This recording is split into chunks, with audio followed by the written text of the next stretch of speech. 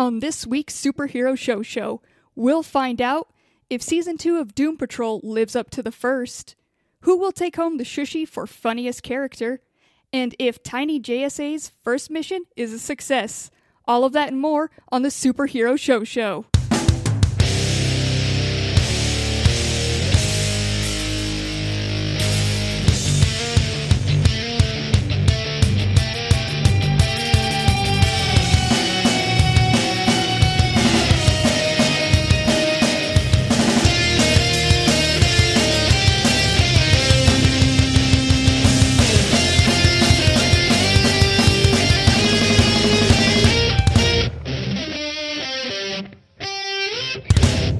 What's up, nerds? Welcome to the Superhero Show, the only show on the internet where we review every live-action television show based on a comic book or a comic book property. My name is Cassie, and I will be the host for this episode, and I am joined, as always, by my good friends. I had to bring some friends along because I can't do this alone. Here with me, as always, is Ryan. I kind of do want to watch that, though. Like, you don't think you could do this alone? Yeah. Just be like, Cassie, what did you think about Doom Patrol? Well, Cassie, thank you for asking me. I loved it or hated it. I do like the take on it that I would keep referring to myself and like asking myself instead of just having like an ongoing train of thought. I do like it still being interview style and me straight up asking myself. So I think I might try that. I don't think I'll do it podcast form. I don't want to be video. I don't want you to watch it, but I'll let you listen to it for sure. I'll try it. Cassie, were you the kind of kid who had tea parties and then would like be the voices of all four people at the tea party? Because that's how we learned a podcast, right? Is just have like a teddy bear and probably your dad who was drunk and passed out and not talking, and then like a teacup who was also alive and saying things that a teacup would say, and then you just have a tea party. Yeah. Does the teacup also have tea in it, or does it have a smaller teacup? Is Bat Mike here? Bat Mike, we got Bat Mike on. You guys, I was going to hide this, but I have a new friend, Bat Mike, is on. Welcome for the first time on the show, Bat Mike. Thank you. I'm nervous. It's so crazy to show up for the interview and then start your job that same day. Yeah, immediately right to it. I feel underdressed. Well, it's okay. We'll give you time to change later on because we have some big stuff coming up, and I do want you to change for that. But for this moment, like, loving this vibe you're bringing. Everything you are right here, loving it. And by change, she means like change to a smart person who knows how to talk about TV and knows how to banter with friends. I know how to do all of that. I know how to do everything. I'm goddamn Bat Mike. Is Bat Mike more annoying than Bat Mike? No, they can't. They can't both be here. Oh no! Fucking shit. We did not let that one in the studio. Yeah, thank you. Yeah, so I can't. That guy sucks. Yeah, that guy was terrible. Thank you for getting rid of him, Batman. And Ryan, Cassie, I hate to do a plug too early, but that person on a Natural 20s who like counts the points, what's his or her name? The Point Scribe. The Point Scribe. Should we hook it and Bat Mike up? Would that be the most annoying relationship of all time? 100%, and it might be the end of all mankind. So, like, maybe let's try it. We'll see how it goes. But Ryan, I do want to address. I feel like you have some animosity to like Bat Mike here. Are you just sad that regular Mike's gone, or why are you kind of hating on Bat Mike? No, yeah, I mean, besides the voice being very annoying, I hate that my good friend Mike left, and now only Bat Mike is here, and Mike is gone, and why did one have to leave, and now the other one's here, and I've never seen them in the same room. Oh, you care a lot about your friend. That's I get it. I say I work alone, but I have a big friends and family thing that I work with, so I would understand if one Robin was gone, replaced by a new Robin. I don't want to be your Robin. I would like to be the Bat Ryan to your Bat Mike, so you're my Robin named Bat Mike. Can we do that? No, that's absurd. That's absurd. That's absurd. You're being absurd right now. I'm just going to make you more comfortable. Okay, also, you guys, just don't tell them I'm going to take my cowl off, and then... Oh my God, we're first time going to see this. So this is what you want? You want the guy to sound like this? I can do an impression of him. I took my mask off, and I'll just do an impression of the old guy. Wow, Bat Mike, when you take off your cowl, you can just do a perfect impression of this other guy, Mike. Yeah, it's Mike. Am I saying that right? That's how you said his name? Yeah, Mike. He sounds like a real dweeb. It's a half of your name. It's like, if you just take out Bat from it.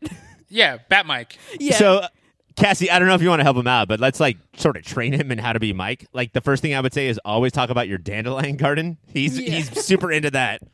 And all of his weird hobbies that he has, like just at any chance, it doesn't need to make sense to bring that in any way you can. Just bring in a weird hobby you have.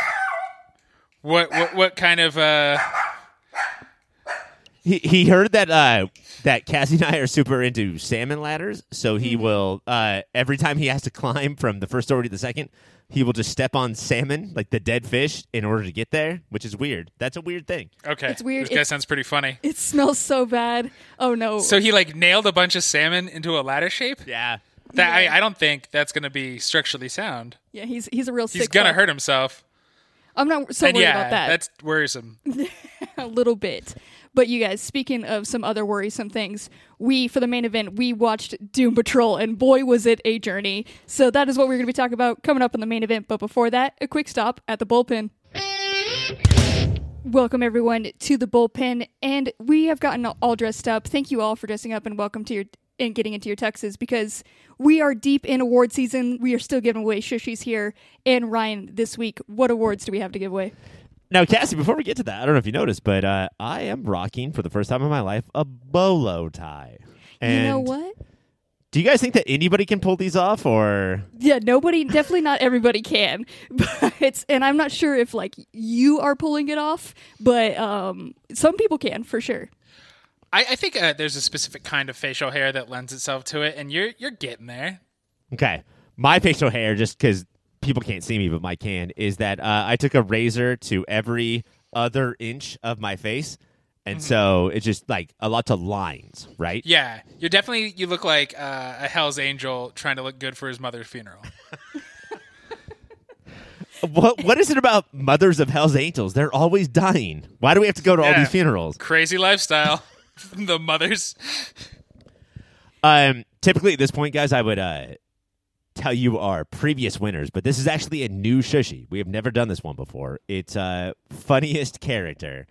And when we talk about the shows that we watch, and I know that we're not talking about Curb Your Enthusiasm or Big Bang Theory or Chicago Fire or whatever comedies that you guys watch, when you guys go into these shows, are you expecting funny characters, or is this like the best of the poop? This is anytime a show, and CW is like the most glaring of this, anytime they're like, and here's our funny one, I'm like, God, they're just going to talk a little quicker than everybody else and say Terminator and Back to the Future like they're obscure movies and not the biggest fucking movies ever. Those are their comedians. Yeah, you really got to lower like your definition of comedian. It's a lot of almost like physical bits. Like if they're just a little goofy, that's going to be like who we have. That's our comedian champion. Well, I have 5 nominees. Do you guys think that at least these 5 are funny, or would you bet on the fact that 2 or 3 of them are like, oh God, why are we watching these shows? Well, yeah, if we're only looking for comedy, why are we watching these shows? But yeah, I bet 3. No, I'm going to reverse it. I bet 3 are funny. And I'll say 3.5 are funny. Okay. I will tell you this. 5 nominees, 3 shows. Dang. Ah. Okay. Here we go. Your first nominee is from I Am Not Okay With This. It's Liam, the little brother of the main character, who likes to fucking smoke a bubble pipe when she brings a friend over, who likes to think that he is in charge of the kitchen and making dinner, and says whatever is in the kitchen is going to go into this pot. It's Liam, guys. Yeah, Liam is legit great. The advice he gives is wise and funny, and it's just funny for a 7-year-old to know to do this kind of bit. Like, we're missing a father. I will be the father. Give me my smoking jacket. And he had a real, like, it was a late comedic performance for him. We didn't know this kid was funny until he took on that full role of father. And that's when this kid, like, if I was giving out the awards, he would get it solely for that moment. It's crazy because the main character, do you guys remember her name? Sid is so bummed about her life, but she's got her one friend who she's in love with, who's pretty funny, and Liam, who's pretty funny. She has a funny life, and then she has Stanley, who is the next nominee. Sid's life is super funny, man. Like she should recognize that. Stanley was nominated for Best Sidekick because he was the one who wanted to like turn her into a superhero. But I will say, before you guys talk, he had the funniest moment of the entire season where he set up a pyramid of beer cans, and then she left, and then he punched through it, and this was all at the bowling alley that he worked at, and then looked at the ground and said, now I have to clean that up. Yeah. Yeah, he felt he doesn't feel like a show's funny guy where the show doesn't laugh at him but the audience is supposed to. He feels like he's funny in real world. Like he has a certain fashion that he knows is offbeat. He says things to get under people's skin because he's not comfortable with them. And then moments like that, like he's funny even alone. Yeah, and I feel like a lot of it isn't like even intentional. It's like a natural state to him. Like every time he would roll up in his car next to Sid and roll down that window incredibly slow, but still have his head up enough to like peek up over it. Like that's natural. That's a natural talent right there. And if at any point that you thought that the show was making fun of him, like say the movie Napoleon Dynamite just made fun of its characters, then it would have Stanley and his dad.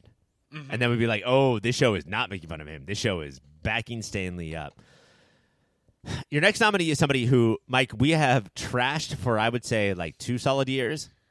And then for the last 3 years, could not talk more about. It's Nate Haywood, who went from worst, dumbest, obviously handsome but stupid character on Legends of Tomorrow to a fucking magnificent joke beast. It's that they really try to lean into like he's a historian with a PhD and is a reluctant hero, and so was never telling jokes. And then they're like, well, look at how he looks. How would he actually talk? And like just let him bro up and bro out, and probably got used to the actor and made Nate closer to who I imagine that actor to be like. Yeah, this one, I've only known him as this funny bro guy, but I did still get to experience the, like, fear, because, again, you see him and you're like, oh, I don't know about this one. But then he's just like this naturally goofy, funny bro, and I appreciate that. He's kind of perfect because when there's bros around, he'll bro. But, like, sort of genuine, but sort of making fun of them. But when the bros are not around, he is so emotional in a funny way. So, like, he's really coming at you from all ends. Yeah. The next one is also from Legends of Tomorrow. This is somebody who was kicked off the show and nobody knows why, and that's fucked up. I'm going to say budget. It's Brandon Routh. It's Ray Palmer. It's Nate Haywood's fucking person. It's his significant other. Yeah, there are Nichols and May. Like, this comedy duo will go down in history. I'm going to just put on a vinyl and listen to the two of them together. They are like, he's got like a precious, like there's some like what comedic characters where they're just like, you want to like kind of protect them at all points. And that's this guy for me. I just need to like wrap him in a bubble and watch him tell jokes, but in a not weird way, of course. I think the difference for me though is that they are writing Nate Haywood jokes, but Ray Palmer or Brandon Routh will just find a way to say the most like boring line in the most ridiculous, funny way. You know, like he just does it because he's such a nerd. He changes emphasis on syllables and it just like tweaks everything. Like I think more than anybody else, he really had a handle on who Ray was and could just make it. Everything is so fucking Ray with him. Do you think that's because that's who Brandon Routh is? Like, would you guys bet money that this is basically that guy? Yeah, I think as the show got better, they just let everybody stop acting and kind of be versions of themselves. And like seeing Brandon Routh in not much, but like between seeing him in Superman Returns and this, I think he's way closer to Ray Palmer than he is to Clark Kent. Your final nominee, I think this is the first nominee from a show that used to be a powerhouse and we just don't talk about anymore. It's from Riverdale. It's Cheryl Blossom, who also has that thing of whatever line that I have, I'm going to say, I'm going to change it to be funny and then also say it in a ridiculous way. So it's like half Nate, half Ray. Cheryl Blossom, guys, like, does this piss you off that she's in the top 5? And also, Mike, by the way, before you answer that, Deke is not nominated. Now I'm pissed. And I know who to blame. Who could this be, I wonder? You. Well, Talk about Cheryl, jackass. It super doesn't piss me off because normally, like, she is this underdog comedian, I feel. Because normally, like we were saying, the comedian has to be this, like, joke character that we're, like, intentionally supposed to laugh off. They, like, write him just a little bit goofy. But Cheryl's just straight up, like, she's an asshole comedian. Like, she is the bitchiest one, and she will tear them down, but in a funny way, and you gotta appreciate that. Yeah, like, she's so bougie, but... Typically, in this day and age, if you say something bougie, I will be like, fuck you, man. You're going down. I'm going to fucking throw a Molotov cocktail in your window. But Cheryl has this thing, and we're like, nah, it's kind of funny. You're not old school as in, like, you think it's still the 90s. You think it's, like, the 1890s. That's how you talk, and I think that's funny. Yeah, her tongue is not firmly in cheek, but almost there. Like, she gets... that, but like how she knows power dynamics work, she's like, I can bulldoze anybody. I know I'm saying ridiculous things, but I'm wealthy enough and scary enough, nobody will fuck with me. Yeah. All right, so your nominees are Liam and Stanley from I Am Not Okay With This, Nate Haywood and Ray Palmer from Legends of Tomorrow, and Cheryl Blossom from Riverdale. And I don't have an envelope, guys. Do you want to fake like the noise? Crinkle, crinkle, crinkle, crinkle. There Rip. it is. Your winner is Nate Haywood from Legends of Tomorrow. Nice. I did not expect that, but I think he fully deserves it. And especially, I think anytime you arc and journey and we know you used to be not as good, we love that human story. Gotta love that. Gotta appreciate the grind and the triumph. I'm happy with this. I am too. Both the Legends of Tomorrow guys, they say, we know we're handsome and we're going to play against that. And that's going to get you a ton of points in the Shushy ratings. That gets points, and I think it's the Dionysus episode of Legends and then the season finale where he cannot wait to dance to Cisco. Those really shot Nate up there. That Cisco scene really holds a place in my heart. I love that so much. How many Shushis do we think Legends is gonna get? So right now we're at I think Agents of S.H.I.E.L.D. 2 and Legends 2 and Watchmen 0. I still think Watchmen will win the most, but they will be second and third for sure. Yeah. They're having a real resurgence. Well, as always, you guys can come by, pick up your trophies at any time. We have them. We are constantly polishing them in the studio. You can grab them whenever. Contactlessly delivery, of course. That is it for the bullpen, you guys. Coming up next, the main event. On the first 2 episodes of Season 2 of Doom Patrol, we're introduced to a new character, Dorothy, who's Niles' child. Dorothy, like Crazy Jane, has many friends in her head, but Dorothy's friends crazy as shit. They're somehow still scary, even when they're tiny, which everyone still is, by the way, and no one is happy about it. In order to fix this and make everyone big again, Niles trades the essence keeping him alive for some magic, which means Daddy Doc is now dying. Downside to this is that he is the only one who can help keep Dorothy's scary as hell friends at bay. In episode 2, the gang tries to get some continuinium, which is obviously a space material that can bend time and possibly help extend Niles' life, from the brain of a totally far-out, spaced-out time-traveling madman named Dr. Time, who's totally into rollerblading. So, Taste Buds, I ask you, there's so much here, where the hell do we begin? I want to begin by saying that Doom Patrol Season 1 was a long time ago.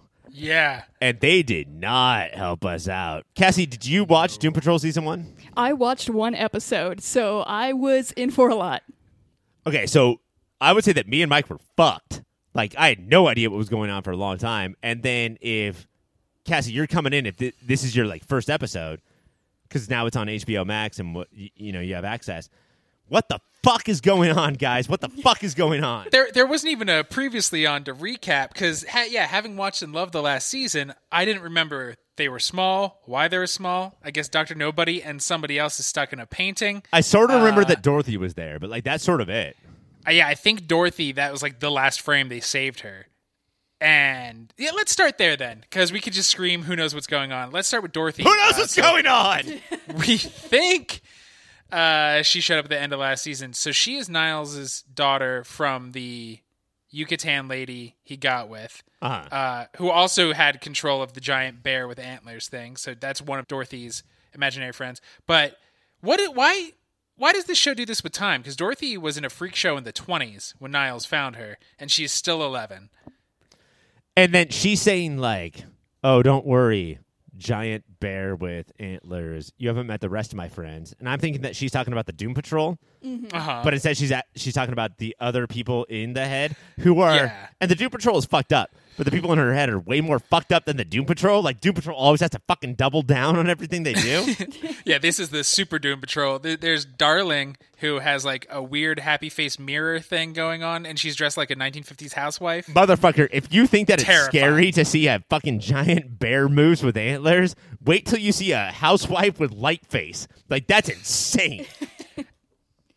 And then there's a giant spider who talks like the normalest New Yorker you've ever heard. Hey, what up? You want a pizza slice? And he is not scary. And then there's the terrifying thing who's always like, make a wish.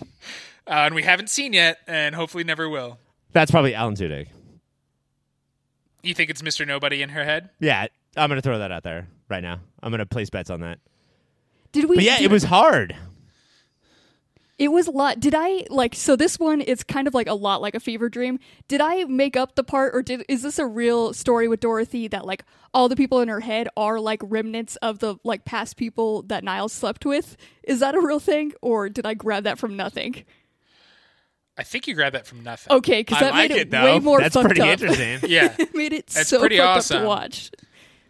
But because she has at least 2 of them before she meets Niles. She has the Moose Bear Pig, and she has the Make-A-Wish, because that's what messes up the freak show. But how do you guys feel about having this little kid with the group now? Because she obviously is like looking up to all the Doom Patrol, which are people who should not be looked up to. And like how is this dynamic working for you guys? And they prove that nonstop. No, Yeah, like constantly. whenever they have a chance, they take the chance to be like, "Fuck you, Dorothy, get away from me, you stupid bitch."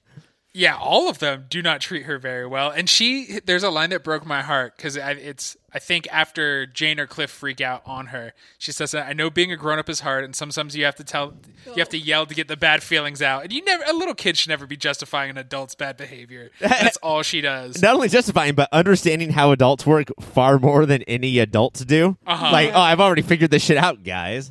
Just so But- understanding. What I do love is, so Cliff is always kind of anti. Jane goes back and forth, and not because Jane has different personalities, because now Jane is always in control, but she sometimes relates to her, sometimes gets annoyed. Jane is just kind of an asshole. And I think this is great for Rita's character, because even though she also snaps at her instantly, she goes, "Whew," and then like teaches her how to cook. And this is giving her such between that and Rita wanting to be a superhero and being pretty bad at it, it's totally dimensionalizing her character. Yeah, I would say that, like, now that this show is affecting me a lot, where we have one part of the show just being very violent so they can feel anything, and then the other part of the show drugging out their other personalities so that they can feel anything. This has now become Rita's show, because she is the one who's like, oh, fuck, I do want to be a superhero. You know, like, I sort of do want to work for good. And now I think that we are going to transfer our lens. It's not going to Dorothy, it's going to Rita. And Rita is the one who's going to like lead us through the season. Become the heart of the show. Yeah. Yeah, especially because Larry and Vic are on their own adventures. Larry the whole time, because he's never small, and then Vic is with them and then leaves. I really like his and Rita's friendship. Like, he's trying to mentor her into being a superhero a little, but he's doing it like, I get why, but a shitty, mean way, because he insults her till she can use her powers. And then you're like, why is he being a dick? And he's like, all right, now do it without me having to belittle you, because I don't like doing that. And then also after saying, oh, lesson's over. Get the fuck out of here. Like, that was it. Practice is done. Is it just practice that over and over and over again, I guess?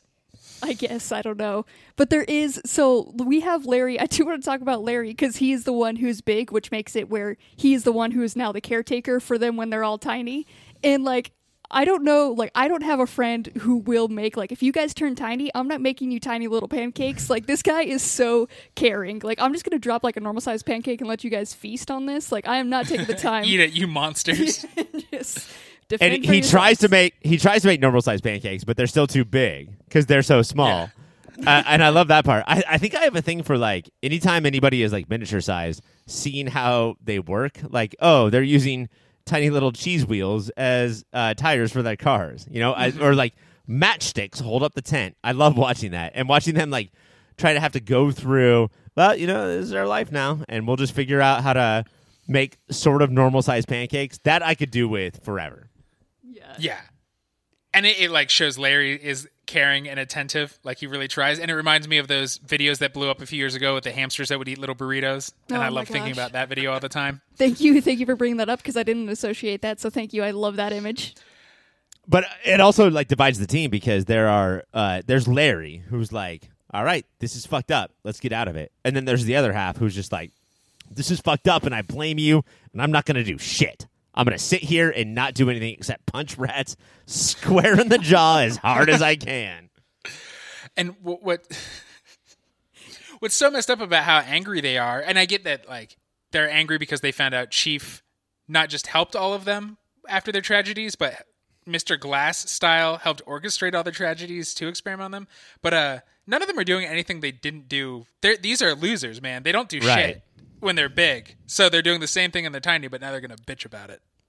That's what I found interesting, because like, it was, you were talking about it earlier, how like like there is no, for me jumping in right here, there's like no redeeming factor to Niles really, or Chief, because like he like I got him like just like completely ruining these people's lives to test on him for like his own reasons, but then also like they aren't doing anything about it. They are just like, they're like, this was like, they just yell at him whenever they want, and they're like, but I'm gonna go eat your food like downstairs real quick, and I'm like, what? Leave, just leave.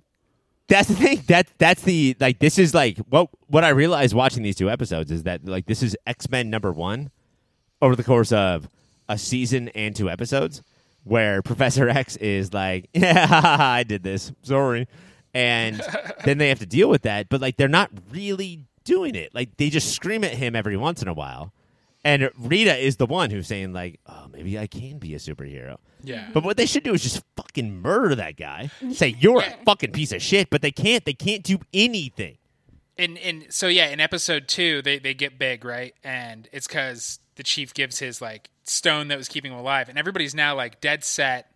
Eventually, like Cliff fights it for a while, but everybody's dead set on keeping it. He's 139. Just let him die. Just let him die. It's fine. And I get like, it's some people like. Most people are saying because it'd be sad. The Chief is like, I don't care. It's just because she will destroy the world if I'm not around. But like, figure out what the Chief is good at. I guess he locked her away for 90 years, so you can do that too. Just let he's old as hell. Let him die. He's old as hell, the and Chief it wasn't a solution. The Chief is super good at like first thought, best thought. Like, oh, he thought of a thing and ruined our lives forever. So like, I guess he's good at that. He could do that to other people. But his main thing is keeping Dorothy safe. Yeah. Keeping Dorothy safe and keeping other people safe from Dorothy. And so if he can, like, before he dies, entrust them to do that, that's fine. But I would, based on what I've seen, I would love to have Dorothy on my superhero team. Yeah, she's the most powerful of all of them. But with this, finding out he's dying, 2 great Rita moments and why she's going to be the soul of the show. When she finds it out, she's staring at him and says his teeth are probably loosening as we speak. What a specific thing to hone in on when you think somebody's dying. Because, yeah, the gray hair is true, but not gross. The fact that his teeth are wiggling their way out of his gums because he's getting older, that's horrifying. Yeah. And then, because she wants to be a superhero, her mission briefing by Rita Farr, she gives, like, it would be a PowerPoint, but she's old, so it's just like a 13 poster board presentation on how they're going to go get Dr. Time with a Y. Because why not? Because why not? Can we talk about the thing that we talked about all last season? Cyborg, what? Like the closest link to the DC universe, is still, to me, the worst plotline and actor. Like, I really do not think that we need at this point a connection to DC, and I want everything to be weird and fucked up, and this guy's like, no, but it can be normal. Here's how I work. Yeah, so in this episode, he is going to a group for PTSD. I did like, and it sucks, like, everybody's a superhero, you'd think they would like him, but they're all pissed. They're like, this freak's here recording us. We're not fucking talking. It's like, whoa. But that's where, like, the show gets jarring, because you go from moments where, like, Rita is drawing, like, a stick figure of Dr. Time with a clock face on it, and then you get to, like, over to him, and it's, like, these real issues where, like, that chick that he was, like, talking to at group, like, she kicks ass, because we went from, like, that to straight up talking about, like, the poverty draft and stuff, and I was like, this show is going everywhere right now. And yet, that character, in a good way, is Twitter come to life. And she's just like, hey, Cyborg, he deserves a second chance, third chance, fourth chance. Can we just do this? And he's like, no, I'm a half-robot policeman. And she's like, police suck, bro. Like, I don't know if that was intentional, but it worked hard. Yeah, if they could replace him with her, like, honestly, blow her up, blow them both up, and they fix her with his parts, because she said the lines better. Though, like, I do like giving him a little more to do. The way he delivered the line, you want to grab a bite and not talk about our moms, I found very endearing. Mm-hmm. What a good pickup line. So if we blow them up, then they separate and then they come together. So she is now half cyborg, half human, and he is now half him, half her. Yeah. That's Doom Patrol, baby. That's what I was going to say. It sounds like the right level of fucked up. Which is, I do want a quick question, because, like, was the first season, like, am I in for it? Like, is this show always going to be this fucked up? Because I watched, like, a little baby rat get eaten in front of a child. So, is this is the tone of the show? This is what I'm here for? Do you know what you're in for? Is that that happens a lot of the time. Like, we always shit on, like, oh, you did something crazy. You know, like Garth Ennis. Oh, wow, that's insane. With Preacher. With this, the rat just did a normal thing, and then the characters were like, I am fucking ruined forever. I just watched that, and I'm going to stand here, and I will never recover from what the fuck I just watched. And you know what, Cassie? Neither will I. That was Honestly. fucking insane. That fucking mama rat, and they were trying to say, like, oh, this is how nature works. That mama rat ate the head off that. It was a Sour Patch Kid, and I will never lose that image from my brain. Neither will Dorothy, and she freaked out. Yeah, dude. So I thought we ever see the main bad, the one who like can like grant the wishes? Because when we were at the carnival, did we get a glimpse of it then when like Chief came to? Was that the monster, or we have no idea who this one is? No, I don't think we've seen the Make-A-Wish monster in her head. This one gives Ryan me thinks is Mr. Nobody. it gives me a lot of anxiety because they gave that stipulation of like, you know, her dad is dying now. This thing can grant a wish, and it knows like this is the one thing she wants. So And everyone's screaming, no, don't do it. don't do it. But Because obviously, it's Monkey's Paw. They just should explain Monkey's Paw to the girl. Yeah. yeah, like she has to like this is for sure she's gonna do it, and even she admitted it because the thing asked when, and she's like just like essentially like not tonight, but at some point for sure. Well, And, like, she's going I'm to do it working when on her dad dies, right? Like, yeah. Yeah. what's his name? Pierce Brosnan Sr.? Timothy Dalton. Timothy Dalton dies. Some different James Bond. That's when she's going to do it, and it's going to be He's going to terrible. be a zombie, and then they're all zombies. Something bad's going to happen. But yeah, like, it was confusing. Even I was confused, and I watched the whole first season. But, like, I want to point out how fucking terrible I felt. Having seen movies like Clockwork Orange and Requiem for a Dream, watching Dorothy and Jane watch that rat eat the head. The first 5 minutes of the first episode of watching Dorothy being wheeled out, and we don't see anything. We just know that that's how she's treated. That was fucking horrifying. It was awful moments. This hilarious show is very good at being devastating. Yeah. Or is this devastating show very good at being funny? And no, we get Mr. Robot Man being like, "Hey, fuck you," or "Here's my robot middle finger," or actually, this was a good one. I did kill the rat, and he's like, "Hole filled, motherfuckers," and he walks around with a rat coat, and those are fun. But like, fuck, man, like those, they're capable of 5 minutes of like ultimate destruction. Yes. 100%. So I guess I just want to know, like, how are you guys excited for the second season, and like, how does it seem to be stacking up to the first one? I'm not gonna not watch it. I'm gonna go all the way through. I think we'll be talking about it a lot on this show, but I am not excited. I am so sad. It does feel like they always knew the second season. So the first season was mostly funny, every once in a while punch you in the genitalia, and they're like, okay, we did the funny to get people hooked. Now we can ruin you week in, week out. Oh. Deal with the emotions, bitches. But we got to like, we're gonna cover the third episode next week. And in the first two episodes, we did get like the time cop who looked like the original Mighty Ducks logo. Yes. That's all I could picture. Where everybody's like rollerblading, and like that's sort of like what we get, you know, like that's the jokes. Yeah. And that is more reminiscent of the first season. Is like, Yes. I jumped in at the wrong time because yeah, if we're getting more than devastating, like I'm all in for rollerblading, dude. Super into that. All this devastating, not my jam. But you guys, I'm gonna stick with it too, just because it's so intriguing to watch like all of this play out and to see them balance it all. So if you guys want to watch it, it is on the DCU or HBO Max. HBO Max. All right, you get it both ways. That is all the time we have for the bullpen. Coming up next, or that's all for the main event. Coming up next, another bullpen. For the bullpen, you guys, we promised it last week. We are finishing up the second half of Legends of the Superheroes Part 2. Ryan, what happened? On last week's episode of the Superhero Show, we discussed an attempt to turn the Super Friends into a live-action show and how it ruined live-action superheroes for about a decade. This week, we are watching Part 2. While Part 1, called The Challenge, was basically a filmed version of a theme park stunt show, only somehow less funny, the second and final episode of this bullshit is called The Roast. Ed McMahon, sidekick to Johnny Carson and host of Star Search, is called in to MC a roast for all the superheroes. This is true. This is a true thing that happened that we watched. Not only do all of the villains, including the jet skiing maniac Mordru, come back to roast the heroes, But we also get Hawkman's mom, Shazam's aunt, the Atom having to answer questions about how he fucks his wife Giganta, and of course, Ghetto Man. Taste buds, before we get to Ghetto Man, let's just get some overall thoughts. How did this compare to the challenge? Garbage. Worse. Trash. The worst thing ever. I don't know how we got here. The whole time I hit play on it, saw it was a roast, and I had to Google. I spent 5 minutes Googling to make sure this was the shit I had to watch. I was like, this could have been a thing that actually happened, and it did. Does it move the challenge up in your estimation? Yeah. The challenge is one of the best things I've watched in the last 2 weeks. Yeah, 100%. Because Again, Sea-Doo stunts. the action wasn't great, but at least it was there and things moved. There wasn't too much doubt. This was, let's get all these people who can't really tell jokes to sit. They definitely should have hired a comedy team. There's been historical roasts and superhero roasts at little back comic book room shows of comedians that are fucking great. And it's annoying that they couldn't even do. Real money and people went into this.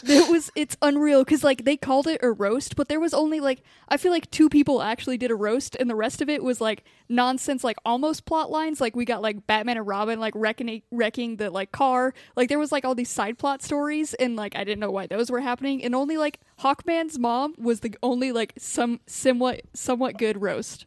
All right, you know what? Let's start there. I sort of liked Hawkman's mom. I thought that her bird jokes were on point. Yes. He only comes home to eat the bird seed. Those ones all hit. That was super funny. And you could tell that Hawkman's mom was she was representing people who find out that their sons are gay. Now she's just telling gay jokes. But since they were all about birdseed and shit, I kind of liked it. It was the only time that I laughed in the entire hour. If we're doing that, the time we laughed, when Dr. Savannah hit somebody with a tuning fork and said "good muscle tone," I went, I understand that's a joke. I'm for this. All right, that was the one that got me. That's hanging out with me too much. That's why you like that. Yeah. I was like, that's Ryan, and he has the weird ears you have. In that moment, I did want to know if you were going to see yourself, and I'm glad you did. The other part too was where Sinestro comes out to roast, but Green Lantern steps up, and then Sinestro just blows him away, just shoots him with his ring. Nope, I'm still a villain. That was funny. But other than that, holy shit, guys, this is a clinic in the least funny things I've ever seen in my entire life. Yeah, where was drunk Frank Gorsh as the Riddler? Because he could have messed some people up. Instead, we got the Weather Wizard who, instead of having punchlines to his bad setups, he would just make weather happen. Yeah. So they had to set up special effects for his dumb bullshit. And it lasted so long. This episode was so long, and when he blew, he just put all the weather at him, we had to watch him stand up for 5 whole goddamn minutes. I was like, how is this happening right now? How often did you guys pause or use the mouse or whatever that you did to see how much more you had left in this show? This has the record, right? Oh, yeah. Yeah. It was every 4 minutes for me on the dot. I was like, surely 30's gone by, and nope, we were still on one quote unquote roast. How did they get Ed McMahon to do this? I would say that he was the worst part. Let's hone in on his conversation with Solomon Grundy, a superhero show favorite, where he just tries to say nice things, but Solomon Grundy hits him in the shoulder as lightly as he can, and then he has to fall to the ground. Were you guys worried about Ed McMahon's health, or were you worried about how much? Well, knowing he died 2 years ago, I was pretty sure 85, whenever it was this, Ed McMahon would be fine. Yeah, but you did that weird thing of you went to Google and you were like, come on, baby, tell me Ed McMahon died in 1985 because of Solomon Grundy. The first actual Solomon Grundy murder. It was so hard to watch. That was one of those moments where, again, it was this side storyline, and I don't know why it was in there. It made no sense whatsoever. None of them connected. There was this theme of it's a roast, and then they were just we don't have enough to do a roast. Let's throw everything at the wall. Let's do sketches in between that also aren't funny. Yeah. It's a true nightmare. It's such a case of we have already given you your $30,000 check. Therefore, you have to do what we tell you to do. And that's what that was the attitude of everybody there. Yeah. But guys, there's somebody who protects. Everyone protects the white neighborhoods, but there's somebody who protects the black neighborhoods, and that is Ghetto Man. When you heard that word, were you like, how much did you cringe, and did this fulfill your entire cringe? I almost threw. I was watching it on on my little tablet. I almost threw it across the room. I was like, I couldn't have been any more disappointed up to that point in this thing. And then they went and did that. Like that was my breaking point. I was like, I don't want to go on from here. Yeah, so much butthole puckering. Yeah. That like a neighbor might walk into my house at 7 a.m. when I watch this and find out and think that means I approve of any of this. Honestly. So basically, the first black superhero flies in, and he tells black jokes that were clearly written by white people, and the crowd goes wild the entire time. They were jokes like, do you guys remember any examples? No. I really don't. I scrubbed my brain of it. Yeah. I can't remember any of them except for that he was like there for all the kids. Essentially, at one of them. I do think he said something about Batman not being able to protect black neighborhoods because he drives the Batmobile in and his hubcaps would be gone in 30 seconds. Stuff Classic. like that. Yeah. Like, yeah. Very classic. Oh God, it was such a bummer. But the biggest bummer of it is because these aren't good actors, and they were laughing their asses off. I really do think it was the actors laughing at these real jokes they had never heard before, just because it was white people suck, black people are different, and they were just like, "Oh, that's crazy." Yeah. Yeah, no, he did. He definitely got the most laughs, and yeah, I think it was because of pity. And then at the end, there were no Sea-Doos, there were no jet skis, but we did get Mordru as the evil boss. Instead of coming in to roast, he put his giant face on the back screen and sung a song about how much he loves entertainment. And guys, did Mordru steal the show in 2 different episodes? He was like, as soon as they left him for the end again, I got a little bit of excitement. I was like, bring it home, my boy. If there's anybody I can trust, it's you. And it wasn't Sea-Doo stunts, but it was overly the top dramatic. And he just started blowing stuff up at the end. Like, you got to respect that. So he was my only little bit of hope in this. If he sang That's Entertainment while doing indoor Sea-Doo flips and stuff, that would have been creme de la creme. And if I could rewrite this, like, that is for sure one of the ones I would put in there. Is there any way that this could have been good? You know, like we love superheroes and we love roasts. Is there? Yeah, because like semi-professional and amateur comedians have done better versions of this in the last couple of years. Like, they just hired 0 actual comedy writers. Yeah. Yeah. And maybe 79 sucked. That's the actual year it was. So nothing was funny then. There were no comedians working back then, right? Right off the bat, Evan McMahon comes out and he's like, wow, these are the craziest costumes that I have seen since Alice Cooper's birthday party. And right then, like, it's not funny, it's dated, and I know what I'm in for. Like, this sucks. This fucking sucks. Yeah, because the specificity, like, really getting weird and deep with, like, Shazam and Huntress's backstories and stuff could have been hilarious. Though the weird, they try to make every villain or every roaster have a different thing.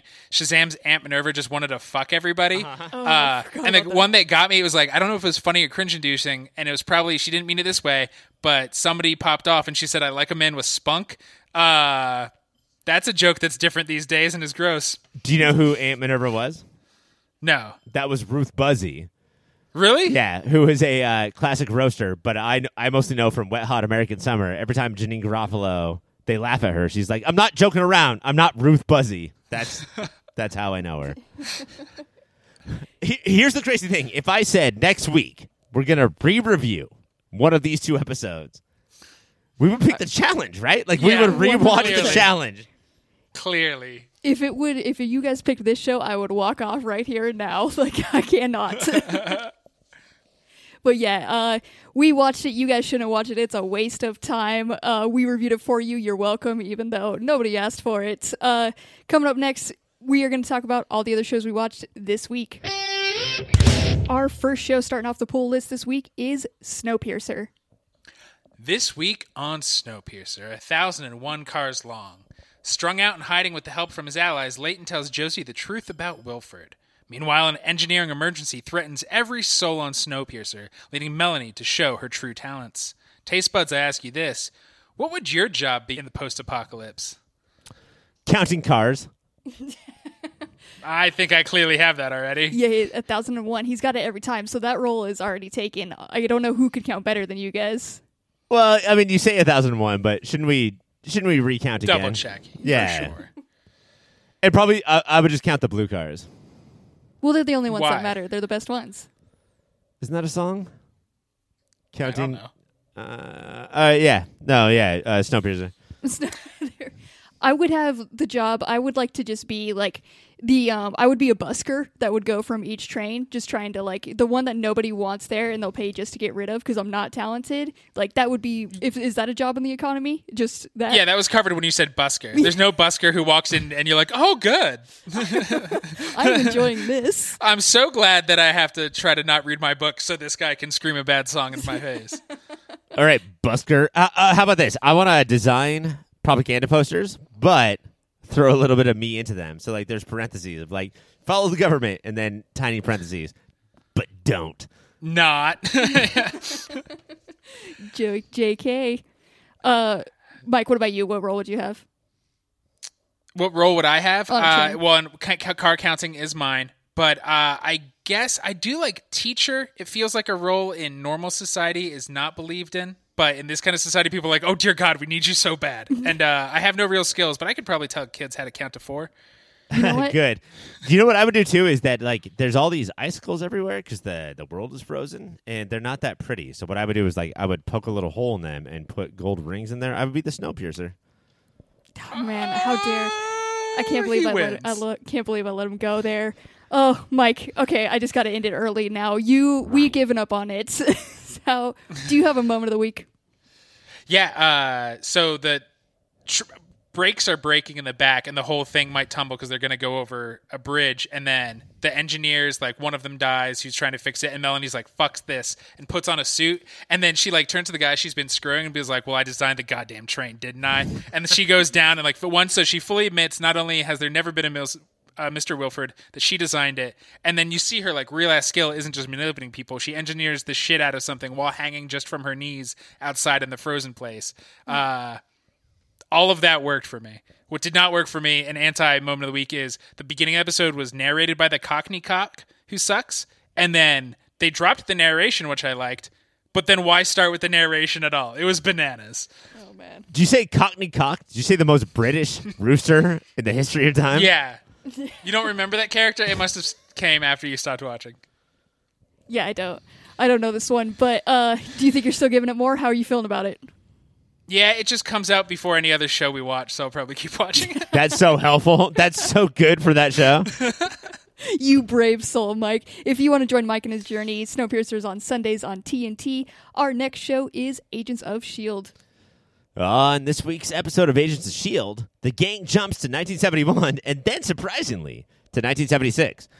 Thanks to the Comicrons, Hydra S.H.I.E.L.D. has decided to launch Project Insight in the 70s instead of in Winter Soldier. So it's up to the Agents of S.H.I.E.L.D. to stop focusing on bell-bottoms and rollerblades, which, when they focused on rollerblades, was a good moment, and stop Project Insight before it starts. Taste buds, I ask you this. We dropped the shooting style of the era that we were in, as we didn't have a 70s cop show like we had the detective noir that we were in last week. Were you bummed, or would that have gotten grading?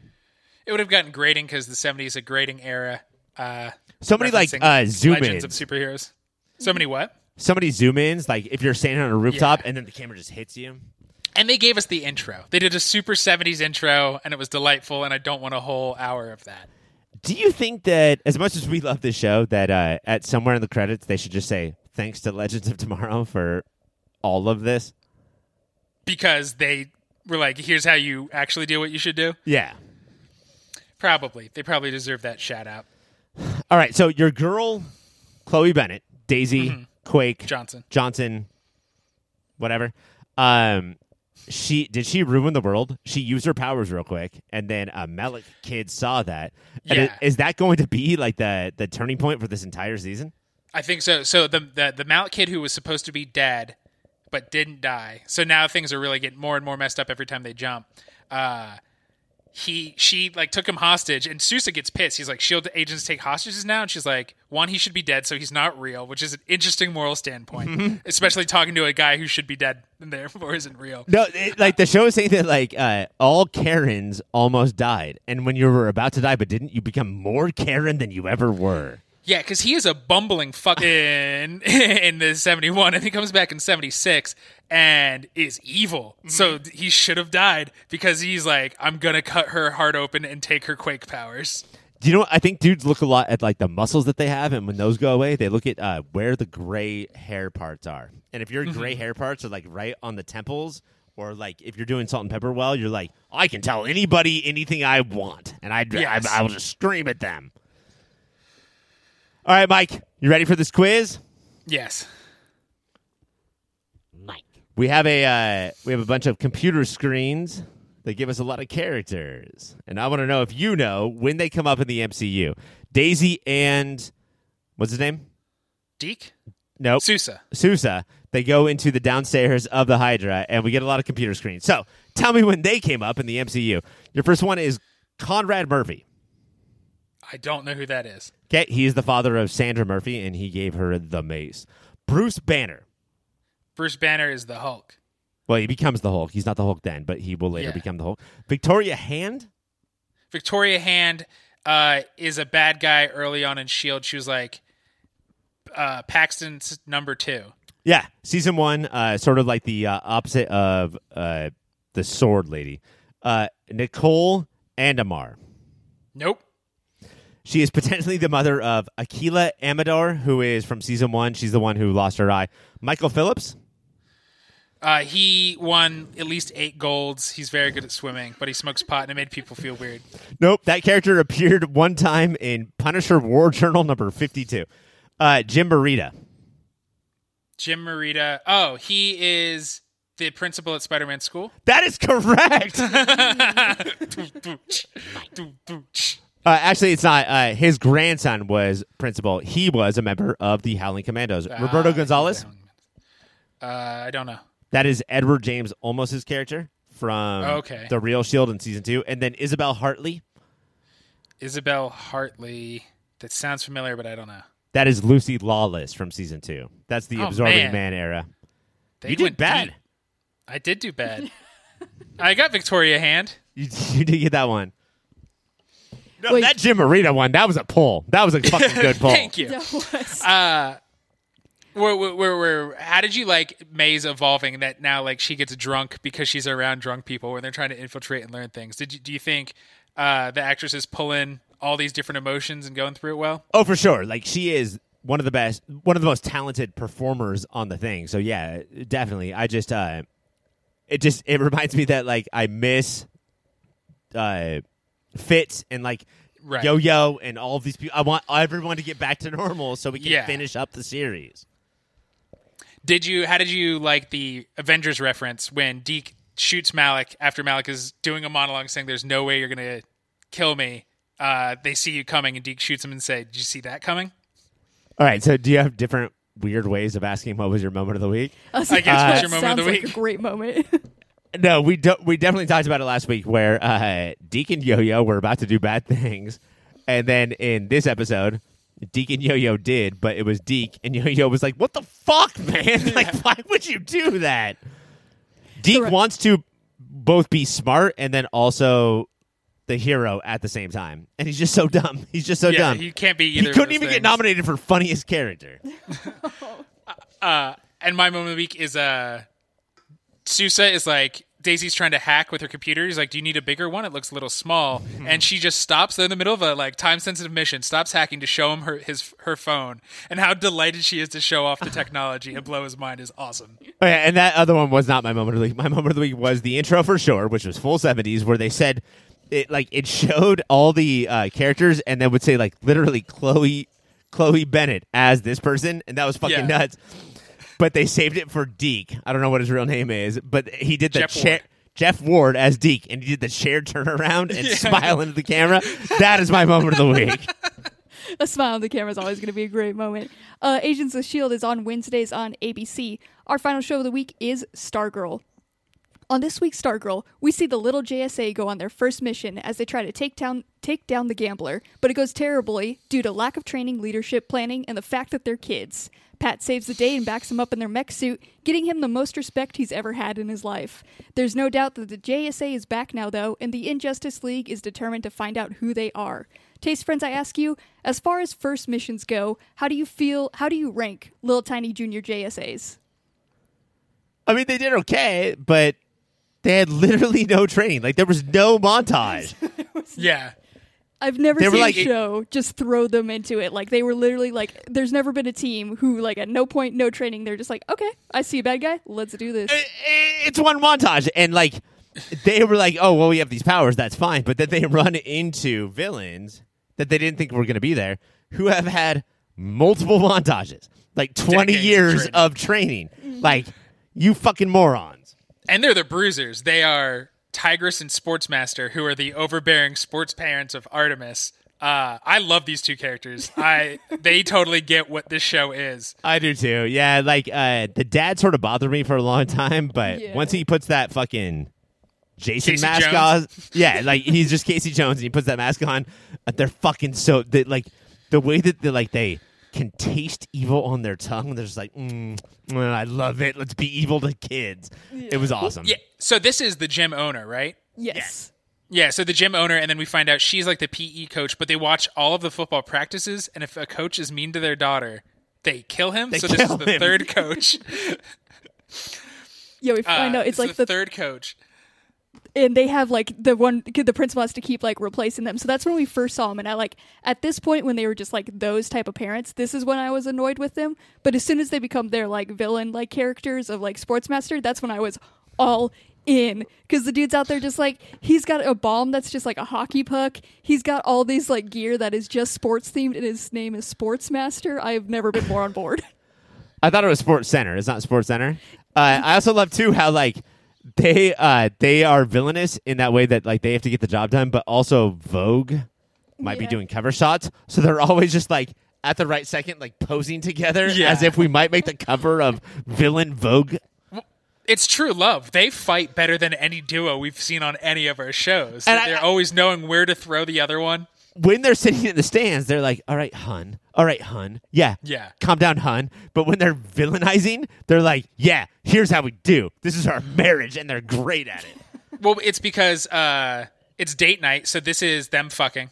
That's what that represents, is they're finally getting along because they're having sex and they haven't been allowed to. Their boss told them they couldn't have sex for years. And so his reaction when Icicle is like, you guys get to go out tonight, he go, all right, bud, all right. Like, it's just, it's so fucking great. It's just like when you go to a bar 12 years after high school and you meet the person who is exactly like he was in high school. That's what it is. Like, yeah, Yeah. bud, let's do it. I'll fucking hit some baseballs. Cool. So we did like, those were the two unplanned villains that they got to go, that they weren't ready to go up against. And the main reason, so we knew that, what is his name? Ricky, the new Hour Man. I believe his name is Ricky. So they got rushed into this because this kid is like at no point down for like anything. He is not down for Courtney being a leader. So like, how is this dynamic? It's like, it's so frustrating to see, but we knew it would come. And I just want to know, how are you guys feeling about it? Yeah, I'm trying to think of just this episode on its own as opposed to the series as a whole, but I'm really fucking tired of Ricky and Yolanda's shit. Like, Yeah. Court is the fucking leader, and you should fucking listen to her and shut the fuck up. But Yolanda's makes more sense to me. Ricky, like, get him the fuck off the team then. Take that Yeah. fucking time glass off his neck and get him off the team. He doesn't belong to the team, but it does. I love that, like, Courtney's had a day of training. Yolanda's had half a day. So Court thinks she's in charge, and everybody else is annoyed that Courtney is lording it over them because they know she's not any better of a superhero. She just has the best weapon. So they're right that way. But they're wrong because they win her over to go superhero fight because they're like, well, if Pat said give you the staff back, would you do that? And then she's like, I guess I got to do this thing I think we shouldn't do. It's so true to teenagers, so they're annoying, but I fucking love it. Yeah. They're annoying, but like Rick, truly, truly useless. Like in that fight, all around, Yeah. just a useless sack of a human being. Like he just kept running in to get his ass kicked. Like that was his role, was just to get his ass kicked. And I was like, I don't need this dude at all. Well, it's just, he's such a dude. He's like, oh, did you accomplish your goal? Take the necklace off me. Tell me why I'm stupid. Oh, yeah? I'll punch a hole in the wall. Good job, Rick. You did it. You did it again.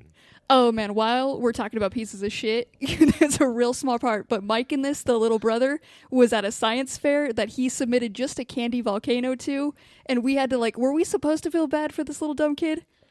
Dude, I know that Cassie, this is a show, this is a podcast where we only shit on Bodhi from Lock and Key, but this kid is awful, and the more screen time he gets, the worse he is. He's fucking terrible. I want him to die of diabetes as soon as possible. And he will, the way he eats. I do think that this plot they're trying to give him, he's not only annoying to his family, that he told them not to come, but he wanted them to come because when Barbara, who's a great stepmom, these are great parents, you guys. Oh, no. Parents are awesome. Kids are terrible. Yes. But Barbara still shows up. He is happy. And I think it's trying to show, his thing visually looks dumb, but he did figure out how to make chocolate. It's not like baking soda and stuff. I think it's trying to show he's good at stuff. He just doesn't want to seem like he's good at stuff. But you didn't change science. You just changed one of the things in the most classic, boring, stupid science projects of all time to chocolate, and you made it come out, and then now marshmallow-headed people are dying, and you're, laughing, and all you want is a mom, and instead of not having a mom, all you do is fill your mouth with Pop-Tarts and chocolate syrup, you fucking piece of shit. He's a piece of shit. Self-loathing coming out. Yes. Shut up. I see why now. But you guys... I'm always the Barbara, right? Yeah, you're always the Barbara. Yeah, kid, keep your head up. You're doing great.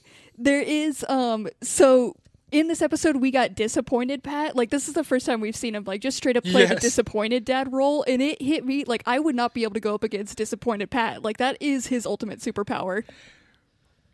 When he finds out that Courtney stole all those things, the line he says, the stepdad guilt is, I know you don't think much of me, Courtney, but I thought it was more than this. Yeah. And then she's just puddles. That's such a crazy line. I know you thought I was a piece of shit, but not this big of a piece of shit. I liked how Pat was let's let Courtney talk and make her realize that she's talking shit on herself, not just the team that she has formed. And Pat sits there and watches oh my God, Court, is this hard? Whatever. That I think is going to be important. That's going to let her in or let Pat into being the leader. But yes. I don't think it's enough. I don't Pat should have ripped the tools away from all of these children immediately. Oh, yeah, but Pat is a little sad and pathetic, and the kids are like, oh man, you made that robot? Maybe we'll listen to you now. And that's all Pat needs in life is somebody saying, maybe we'll listen to you, Stripesy. And to just kind of think that his creation is cool. This is all this man needs 100%. You guys, do you have a moment of the week? We'll start with Ryan. Yeah, my moment of the week is I was not a fan of the guy who ran the gym or was a dad of of his quarterback daughter. But man, once he put that mask on, I was super in. And when he looked at our man and was like, hey, you lifted that car. Good for you, I guess. And his attitude of I don't give a shit, bro. You have nothing compared to my fucking baseballs and hockey pucks. I love that. I love that attitude. Is so good. Mike, what about you? Moment of the week? Yeah, I got two, because why not? Tigress and Sportsmaster running down the hall and swinging each other into the other side of the hall so they could run on the walls at each other was one of the visually coolest things the show has done so far. And then the thing Ryan alluded to, Pat, when Courtney says, thank God you showed up. And then he's like, oh, you were trying to help them? And what you said went one ear and out the other, and just such perfect dad sarcasm. And that bonding moment between the two of them, that was you could see a true connection. I loved that. Was an actually really good moment of the show. I love that. And I have some two other ones too. Going off of one of Ryan's, Sportsmaster also has the little birdie that you use when you play badminton. And that one, he throws that up at the end, and it's just a smoke bomb, and that's how they leave. That is amazing. I am the Venom dark side of this universe, and I will bring out Bernie. I love that throw is awesome. And you were that is the weakest sports thing you could have. The weakest one, and he already threw a bomb. So I was like, is this another bomb? No, smoke bomb, even better. So he could be dramatic when he leaves. But my other moment of the week is when the gambler was going in to start his hacking mission or whatever. He put on Timber by Kesha. Yeah. And this show makes some choices, and I will always respect their music ones. That was my other moment of the week. Do you guys think that we're on the pace for having this will be the best season of a CW superhero show of all time? Yes. Yeah. Even Yeah. over Arrow, first season of Flash, Legends of Tomorrow. Like, do you think this is it? Yeah, I think so. For like soup to nuts, like beginning to end, there's not going to be saggy because I think it's a shorter season than those, and it's just it came out of the gate knowing its tone, where everybody else sort of stumbled to figure it out. It feels so practiced. It feels like, oh, we know what other people do bad. Let's not do that. Yeah. Yeah. It is a great show. You should be watching it. You can watch it Mondays on the DCU or Tuesdays on the CW. And that was our last show. That was all for today, you guys. So now, all just the really good wrap-up stuff. Mike, can you tell us about some websites? EuropopFilter.com is where everything we make lives. And then you can go to patreon.com/EuropopFilter, where even more stuff we make lives for a fee. Of course, a fee. And Ryan, can you tell us about some other shows? Yes, of course. If you like to listen to shows about TV, but like you're always like, but they're not movies, then I would download, subscribe, rate, and review Movie of the Year. If you're like, I like to listen to shows about TV, but why are they always talking about TV? Talk about nothing like TV. Then I would subscribe to Unnatural 20s, where you will get some of that, but not a lot, I guess. It's a little bit, just a little bit. And Mike, how can the people rate the Superhero Show? Oh, thank you for asking. That is at ratethispodcast.com/superhero. And that helps us out a lot. Thank you. Also, just tell a friend. Just do real word to mouth, text a friend, say, listen to the Superhero Show. Get on the ground, do the work. Just viciously spread it to all your friends. Like, make sure Viciously. Don't leave until they have downloaded this podcast. Don't walk away from directly in front of them until they have hit subscribe. Thank you. We appreciate it. Don't be Chicken. Yeah, don't be an ex-chicken. He was waiting so long for that. Oh, I'm still going to give it to you, Ryan. Can you tell us about social media? Yes, social media is super cool. If you go to Instagram and you follow us at YourPopFilter, or that's it. That's Right? it. Twitter. Oh, and I'm so sorry, Twitter. We have follow us at Instagram. Yeah, Uh-huh. that's ours. That We one's- got it before they could. And we're not giving it up. So, Or if you don't hit us there, follow us at YourPopFilter on either Twitter or Instagram. it's where you can find us. Mike, can you tell people how they can contact us in email form? Contact. Chicken. Yeah, xchicken at yourpopfilter.com is our new one. Or if you don't like that, contact at yourpopfilter.com. And Did you watch Legends of Superheroes and want to know us what you thought? Email us. Please don't do that to yourself. please don't do it, you guys. Honestly, it's a bad time. Well, next week we do have better things going on, and it's going to be real exciting. Next week we are going to see if Warrior Nun is a real show based on a real comic, and who's going to get the shushy for best villain, and will Doom Patrol settle down and not be horrifying and depressing the entire time? Only time will tell, and we will figure that out next week. For Mike, I'm Ryan. For Ryan, I am Mike, and for me, I am me. Bye, everyone.